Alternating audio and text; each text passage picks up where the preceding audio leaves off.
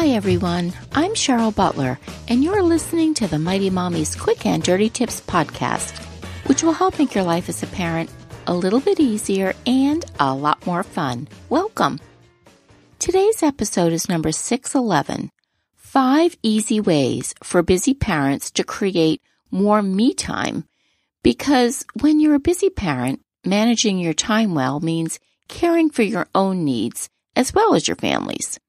So here are 5 realistic ways to add more time to your day to create a more balanced and fulfilling parenting life.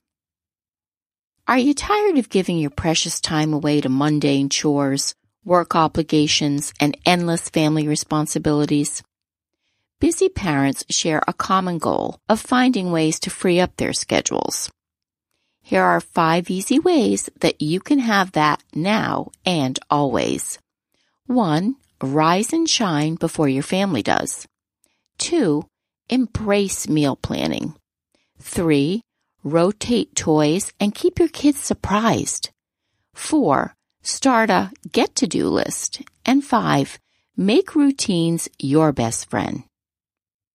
When I was at home with 8 young children, I longed for any tiny moment I could snatch for myself. Grocery shopping all by myself was one way that I found respite in my otherwise chaotic schedule each week. Because of my long bout with infertility, once I was finally blessed with a small tribe, I felt guilty for wanting time away from them. But I knew I had to figure out smart ways to balance my time and energy so that I didn't end up burned out and resentful. So what did I do? First, rise and shine. I was able to turn my attitude and my schedule around with one simple adjustment, getting up earlier than the rest of my household. It wasn't easy at first because I was exhausted from being up during the night with an infant or 2, but once this routine became sacred, I suddenly had an extra 15 plus hours a week to call my own. Usually, I devote this time to physical exercise. Early morning power walks help keep my mind and body refreshed. I also catch up on my reading and writing. For over 20 years, I have protected this early morning time because it's benefiting my well-being. Now that my kids are older, I still rely on this ritual to focus on my needs, and I highly encourage you to give it a try for yourself. 2. Plan your meals. When I was a stay-at-home mom with 4 kids under the age of 3, something had to give. I had to be completely realistic and get creative with ways to sneak more time into my crazy schedule so we'd flourish, not flounder.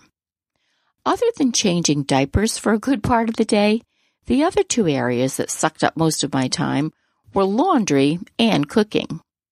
My growing family was always going to need food on the table, so figuring out how to make mealtime easier was a no-brainer. That's when meal planning became life-changing for my family because it saved me hours each month and hundreds of dollars at the grocery store. And a bonus, we always enjoy a variety of menu items, so we're rarely bored. And best of all, because I post our menu twice a month, I never have to answer the question, "Mom, what's for dinner?" I am a huge believer in meal planning, but to gain the benefits, I realized I had to go into it with the right mindset. Instead of looking at it as another chore to tackle, I decided to take a more positive approach and have fun with the process. I built it into my routine, and I took some time to really sit down and get creative, and that's been the key to my success. You'll find inspiration in my episodes, Why Meal Planning is Essential to a Happier Family Life, and 5 tips to make family meal planning easier. 3. Rotate toys and keep your kids surprised. Sometimes you can find unexpected time in your day in unlikely places. I stumbled upon large chunks of extra time randomly one year after the holidays. My in-laws loved to go overboard with Christmas gifts. I say this lovingly. And they brought each of them a massive sack of toys. The number of gifts they gave each year was overwhelming for the kids and for us. Rather than insult my in-laws' generosity, I put most of their gifts away. Throughout the rest of the year, when my kids finished actively playing with the toys, puzzles, stuffed animals, and activity gifts that they had in their lineup, I'd put those away and rotate in new ones. The kids never knew when I'd bring out a new selection of goodies, and it kept activity time and playtime exciting for them and for me. When I did break into my surprise stash, my kids would sit and play for hours with their new haul. When I had a new baby to care for, a writing deadline looming, or some other busy time to navigate, having a fresh supply of goodies to keep my kids occupied was a godsend. Number 4, start a get-to-do list. I've always considered myself an organized person. All that changed, however, when I had 4 kids in less than 3 years. I was overzealous at list making for years. If I committed it to paper, I thought the task would get done no matter what. But we all know life doesn't work like that. Eventually, I learned the real art of list making. During a particularly harried part of my parenting journey, I realized to-do lists had a negative vibe. Who wants to confront a big long list of things they have to do? After chatting with my pediatrician, she advised me to make a get-to-do list. The subconscious notation of getting to do something rather than having to do something was a real game changer. Once I realized I get to make dinner for my family because I have a wonderful family, and I get to carpool them to their activities because we're fortunate enough to have transportation, I started to feel privileged instead of frazzled. And not feeling frazzled helped me get these things done so I wasn't frantically scrambling to finish the stuff I'd put off. And that meant having a little extra me time to enjoy. And here's a quick tip for you.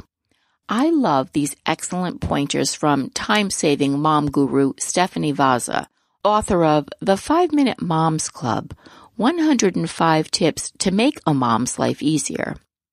She recommends dividing your daily list into 3 categories: don't, delegate, and do. Evaluate your list and get real. You know that there are 1 or 2 items you'll never get to, so cross those off immediately. Color coding my linen closet is now officially off my list. These are your don'ts. Then the super important tasks are do's. Vaza suggests that you highlight these with fun symbols like smiley faces or money signs, just whimsical reminders to show why these tasks are essential. And number 5, make routines your best friend. I've saved the best for last. The word routine is tossed around like a garden salad. We all hear how important routines are, but the word itself means nothing unless we implement it. My number 1 secret for gathering extra hours in my day and week is the gift of routines. Establishing a routine may sound complicated and like, it's just a bit too much work, but I implore you to think differently. Kids crave and need routines and structure. When they have expectations, they thrive. Habits don't form overnight, though, but they're entirely doable when you commit to them. Start with your most harried part of the day and figure out how to use a routine to make it less stressful. Do you scramble to find shoes, backpacks, and your sanity each day as you race to get your kids out the door? Does the after-dinner homework routine weigh you down? Struggling to get the kids bathed and tucked in on time so that you can have a few quiet moments to yourself? Just evaluate your daily schedule. You know what's working and what's not. Now, dig in and create a new plan. For my family, mornings were the most challenging. So I created an evening routine that helped us get everything in place for the next morning in advance, so it was much less of a hassle. Check out my episode, How Routines Will Improve Your Life. You'll find actionable, useful tips to help you implement routines and take your life back. What are some clever ways you found to create a few extra hours in your weekly schedule? Join the conversation and share your thoughts on the Mighty Mommy Facebook page or Twitter. You can also email me at mommy@quickanddirtytips.com. Listen and subscribe on Apple, Spotify, Google, Stitcher, or wherever you get your podcasts. Thanks so much for listening this week. I hope you'll join me next week when we talk about one of my favorite people, teens.